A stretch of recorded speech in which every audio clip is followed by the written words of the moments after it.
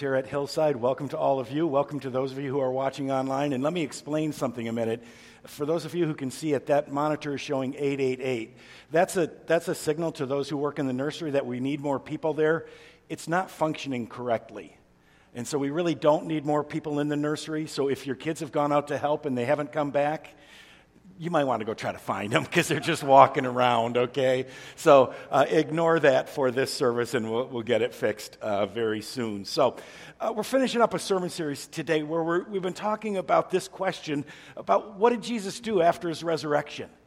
What did Jesus do next? That when we talk about Jesus, and we should, we talk about his birth, that he came to earth and he was born among us, and we talk about his miracles and his teaching, and we talk about his death on the cross where he paid the price for our sins, and we talk about his resurrection where he conquered the grave, and we should talk about all of those things, but sometimes we leave the story there.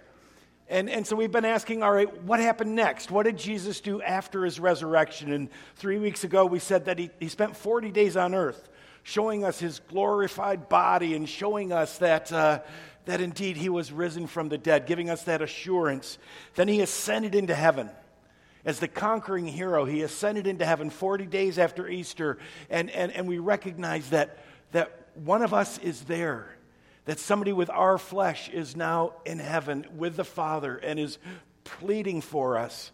And then last week we looked at the fact that then he took his place at the right hand of the Father, how he sat down on his throne.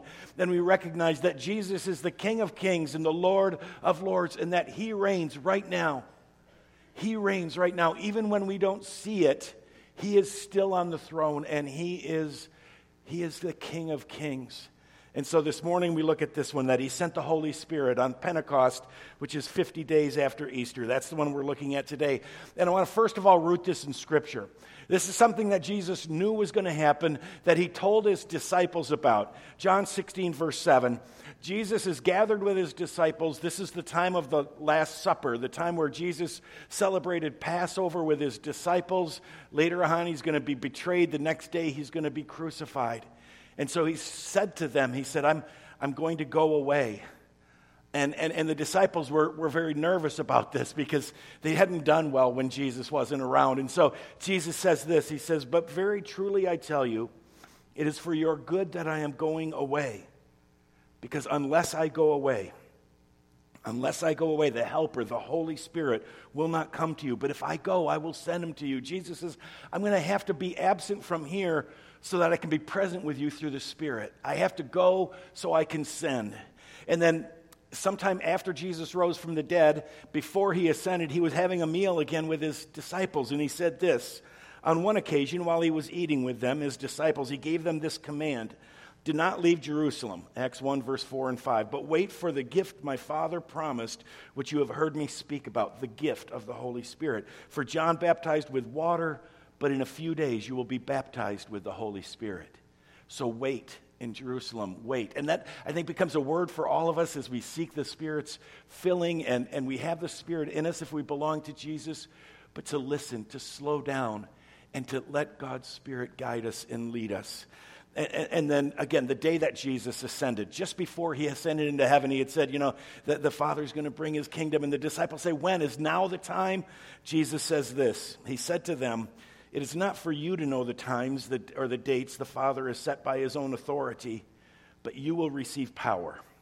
You will receive power when the Holy Spirit comes upon you, and you will be my witnesses in Jerusalem and Judea and Samaria and to all the ends of the earth." All right, you are going to be my witnesses through everything. And then in Acts chapter 2, we read about the actual Sunday, the Pentecost day, when the Spirit came.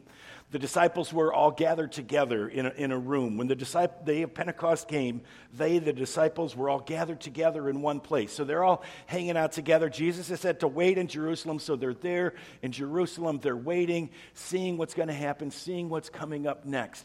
Now, let me tell you just a little bit about Pentecost, because it's helpful to understand this. Pentecost, a Jewish Pentecost, was known to them as the Festival of Weeks, all right, or Shavuot. Shavuot, that's it, Shavuot. That was what it was known as. And what it was a celebration of a couple of things, all right? People would come from all over Israel. People would come from all over the world to celebrate Pentecost, to celebrate weeks, to celebrate Shavuot, all right?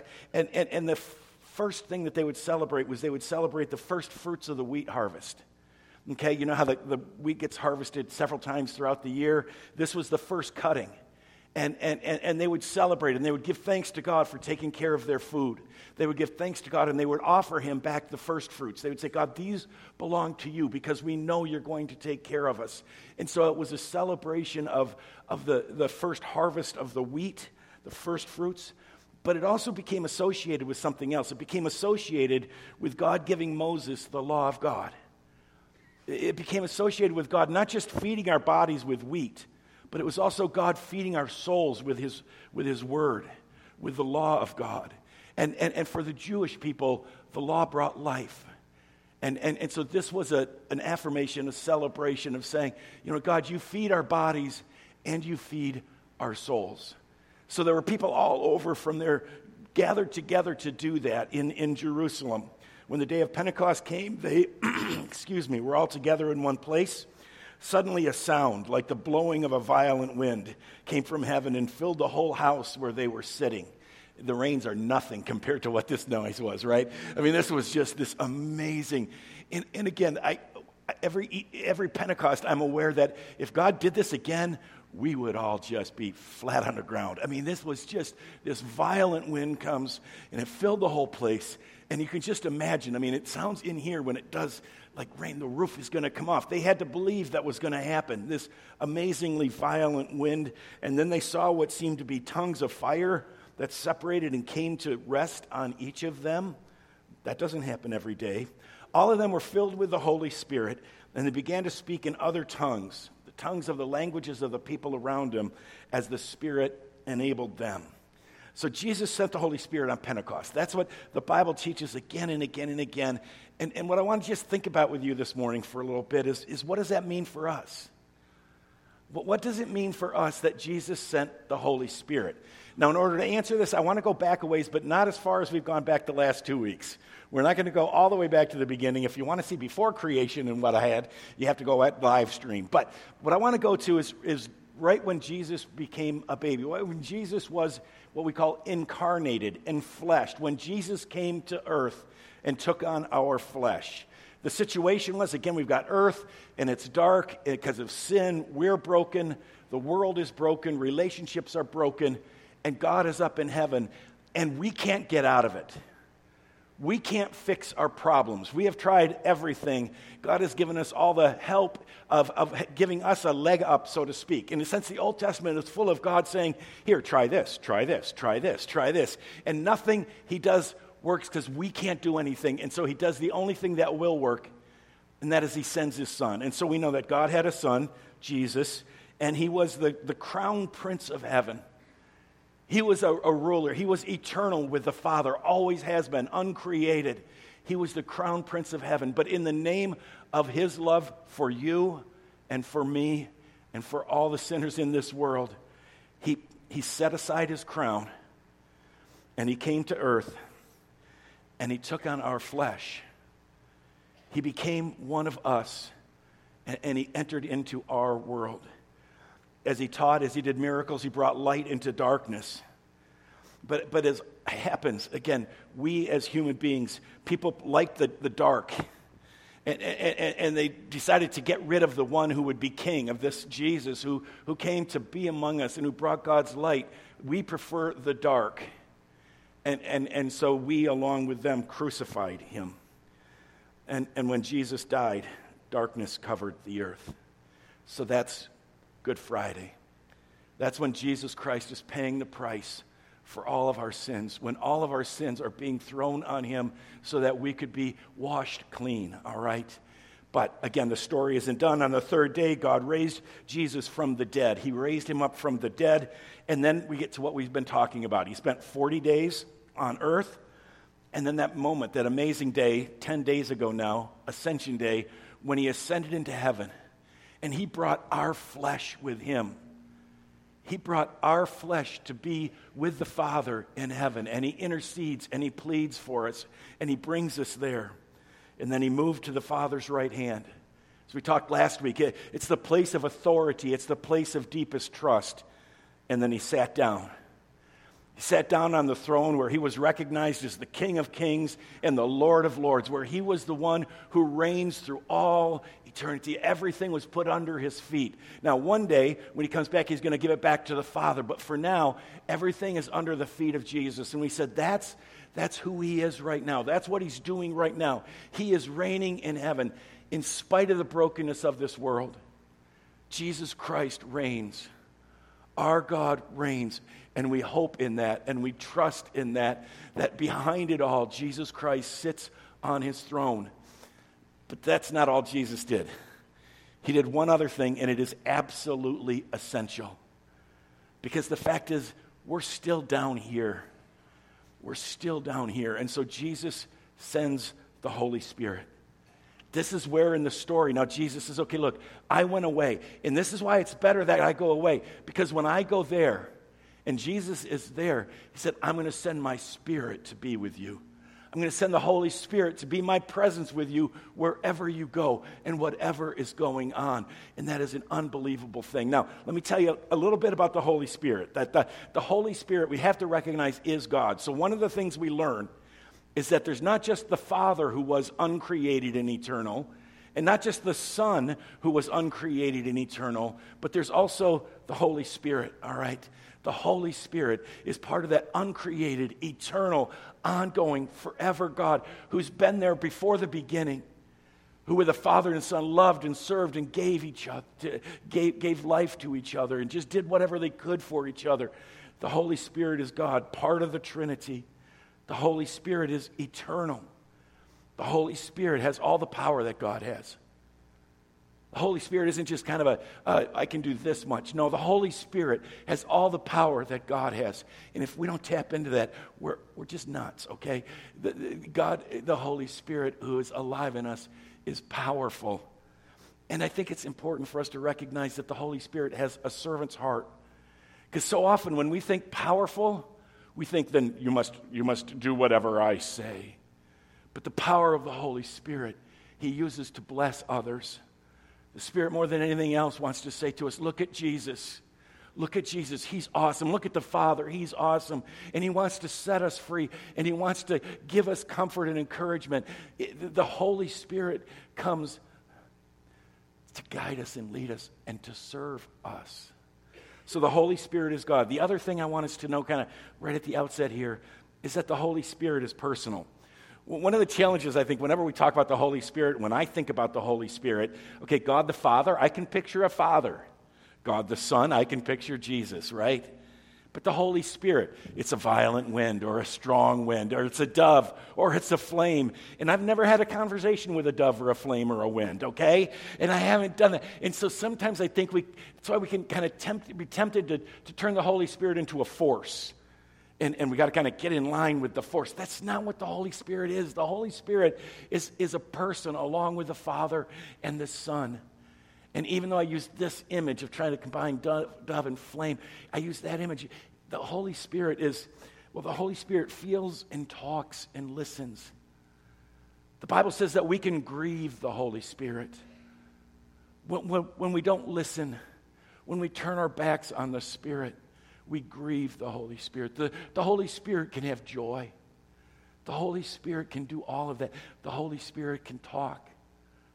The Holy Spirit listens. The Holy Spirit is Jesus with us now. And the relationship I have with Jesus is the relationship I have with the Holy Spirit. And so you can have a relationship with the Holy Spirit. And this is where we are now. This is how we connect with Jesus. I'll come back to that, all right? So Jesus sent the Holy Spirit. Let me try to kind of picture this for you. Again, they're in that room. They're gathered together. It's Pentecost. There's a Jewish festival going on. All these people are there. A sound like the blowing of a violent wind and tongues of fire that separated and came to rest on each of them. So if you can imagine it, something like this. The Holy Spirit comes down and separates. And all of a sudden they've got these flames over their heads. And if I had one now, you'd listen. I wish but they got this amazing thing going on. Now, we need more people here, so I know they all look the same, but I wasn't going to make them all, change their clothes, all right? I just duplicated them. So what happens next is, again, they speak. in the language of the people around them. At Pentecost, there are these people from all over different countries, and the disciples, the Holy Spirit comes on them, and they go out into the streets, and they say, let me tell you about Jesus. And everybody's hearing them in their own language, and they actually thought the disciples were drunk. But the Holy Spirit is in them, and the Holy Spirit is powerful, and the Holy Spirit is driving them out into mission to point to Jesus and to tell others about Jesus. And so they do that. They speak, and the Holy Spirit moves around, and it falls on other people.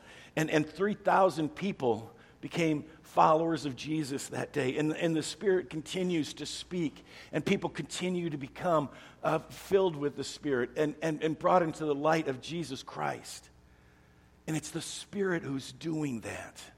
The Spirit is moving around. Now, it doesn't, like I say, stay on our heads. At some point, it sort of must have, on that day, I don't know when in that day it moved into their hearts, but at some point, I don't know if when they went out on the street it was still there, or if by the time they went out, the Holy Spirit, the tongues of flame were no longer above them. But the Holy Spirit then lives in us. A couple of other things before I get into what the Holy Spirit is doing. One is, just real quick on this one, but there are some who don't teach this, and I think we just need to recognize this is what I believe, and our church believes the Bible teaches, that all who belong to Jesus have the Holy Spirit in them. You may have heard some Christians saying, well, no, you come to Jesus, and then later on you need to get baptized in the Holy Spirit, and that's when you get the Holy Spirit. The New Testament makes clear that when we come to Jesus, the Holy Spirit comes to us. Now, we can be more yielded to the Holy Spirit. We can have, the Spirit can have more control of us. But if you belong to Jesus Christ, you have the Spirit, okay? So it's not a question of saying, what do I have to do? Because sometimes people will kind of say, well, you have to pray this prayer this way, or you have to have this experience, or you have to have this, and then you'll get the Holy Spirit. No, if you belong to Jesus Christ, you have the Holy Spirit. The question is, how do I learn to be led by the Spirit? How do I let the Spirit be at work in me? So, all who belong to Jesus have the Holy Spirit, and this is how Jesus is present with us right now. And if you're ever confused by that, I have been for a long time. I think I got it now, but when I say Jesus is with me, what I really mean is the Spirit is in me. When I say I felt Jesus' presence, it's really the Spirit, okay? So it's the Spirit that is Jesus with us. And so the heart of the Christian life is really now for us, we are in the age of the Spirit. We are in the age where Jesus is with us by the power of His Spirit. His body, His glorified body is still in heaven, but His Spirit is now here among us and in us. But it's Jesus among us and is in us. It's Jesus who is with us by His Spirit. And so if sometimes, we use language, and I do it when I'm preaching, that I'll say, Jesus is with you right now. Jesus is wrapping His arms around you. But I mean, if I were technically correct, I'd say through the Holy Spirit and try to explain it all, but I'm not going to. You know what I mean, all right? So let's just make sure we understand that this is the age, all right? So, what is Jesus doing through the Holy Spirit?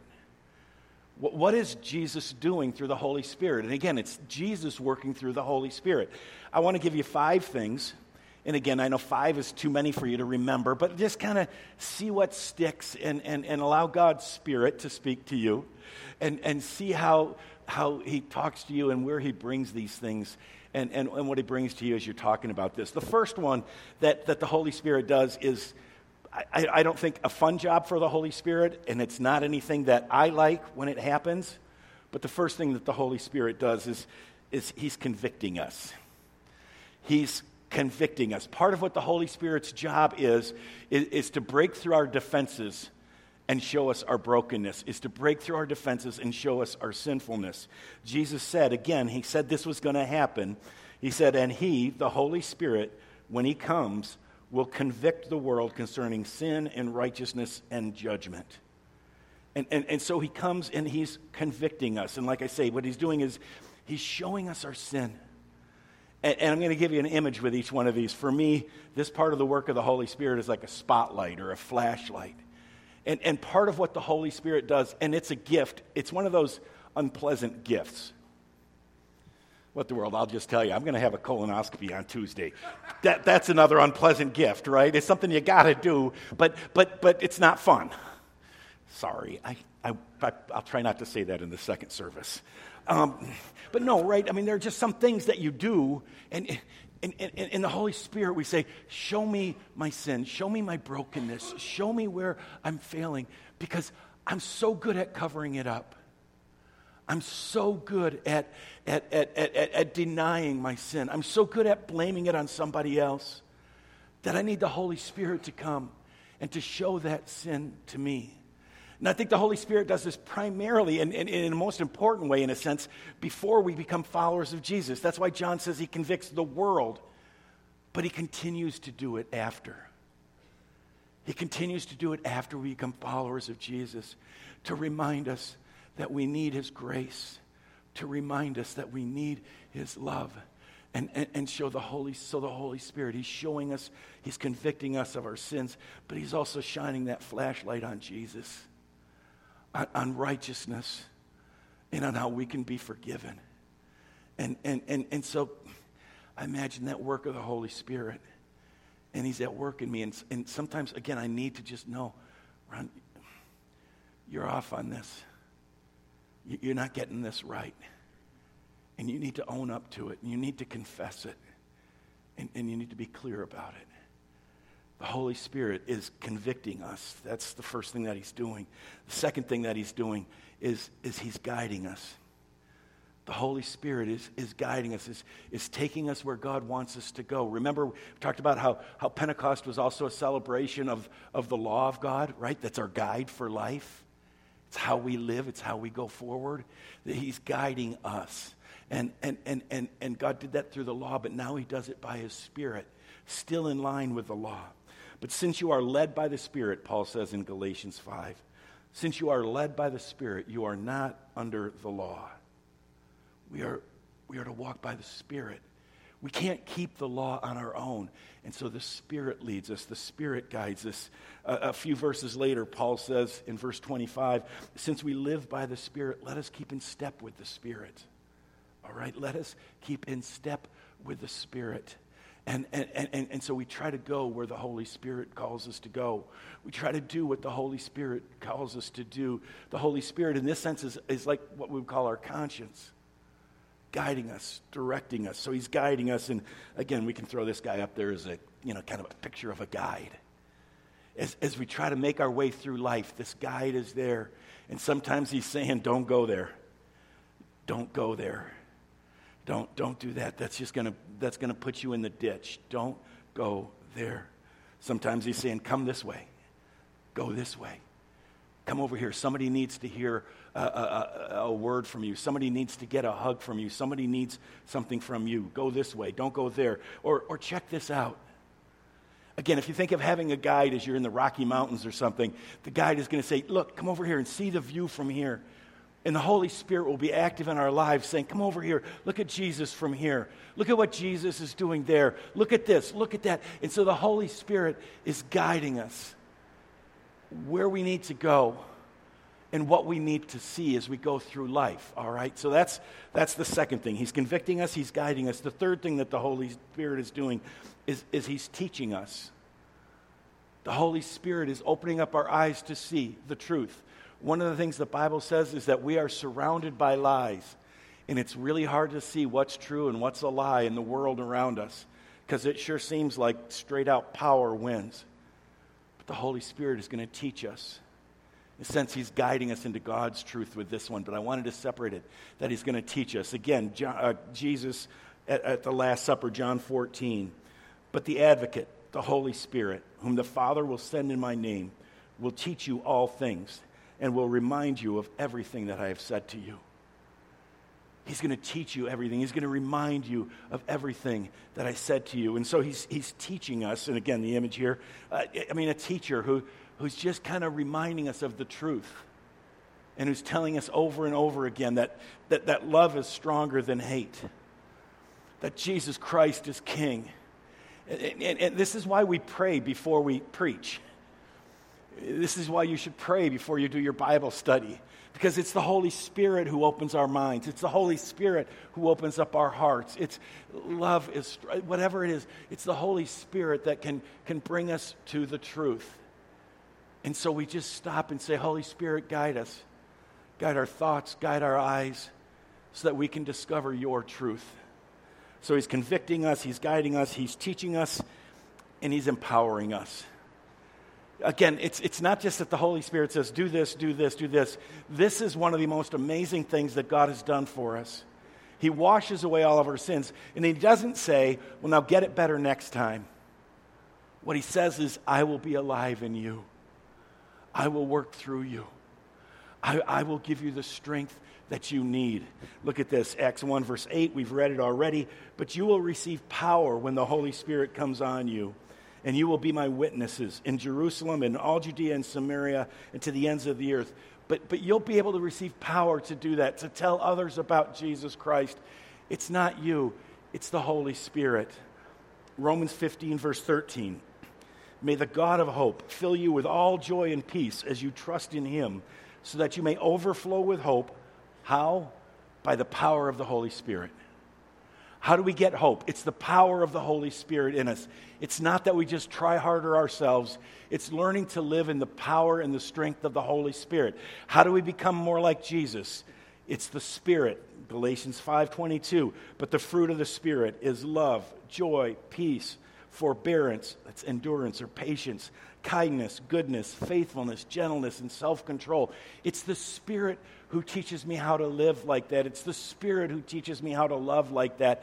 It's the Spirit who gives me those things. The Spirit is empowering us. And for many of us, that's probably what we want and in a sense, and need most. And so this is the image that I picked up of that. But it's saying, you know what, I can't, but by God's grace and strength, he will take me where I need to go. I can't love the way I ought to love. I can't serve the way I ought to serve. I can't do this. But the power of the Holy Spirit alive in me, the power of the Holy Spirit alive in me can help me to do what God calls me to do, to love others, to serve, think of spiritual gifts, to be witnesses. The Holy Spirit will give me the power to endure. And friends, we need to, again, more and more learn to live by that power. Not my own strength, not your own strength. By the power of the Holy Spirit that is alive in us. So, again, convicting, guiding, he's teaching us, he's empowering us, and he's comforting us. The Holy Spirit is Jesus hugging us.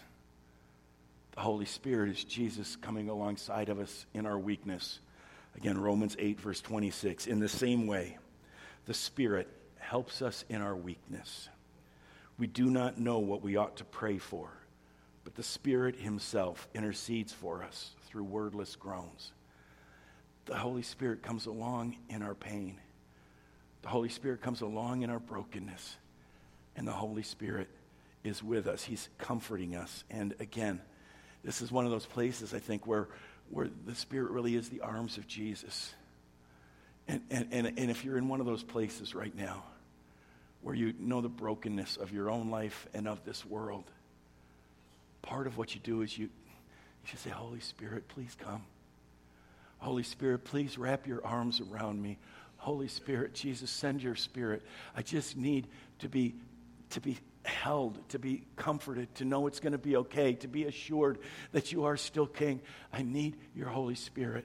And when you experience that peace that passes understanding that we sometimes talk about, that's the Holy Spirit. When you know that peace, that's the Holy Spirit. And he's comforting us. And he's caring for us. So let's just kind of, again, run through those again. As I said, you don't necessarily have to say, oh, I got to do all these. But just kind of recognize how Jesus is at work in our lives, that he's convicting us. That flashlight is shining on our sinfulness. He's guiding us. He's teaching us. He's empowering us. And he's comforting us. Friends, our brother, King Jesus, is with us by his Spirit. King Jesus is with us right now by the power of his Spirit. And the question that we're going to come back to sometime is, can we learn to experience the power and the presence of the Spirit? Can we learn to be led by the Spirit? I'm not going to go deep into it. For me, what that means is I need to slow down and listen. I need to slow down and just say, God, when I get running too fast, I start to run on my own power. When I get too busy, when I don't take time to slow down, I end up running on my own power. I need to just stop and say, God, this is yours. I am yours. Let your Spirit come and work through me. Let's pray together. Father, let your Spirit come and work through us. Father, some of us need that convicting. Some of us need that guidance. Some of us need learning. Some of us need power. Some of us need comfort. Let your Spirit right now come and give us what we need and call us to be faithful and empower us to be faithful. Now, Father, as we turn to installing and ordaining people to be leaders in this church, may they be filled with your Spirit as they lead in your name by the power of your Spirit. Amen.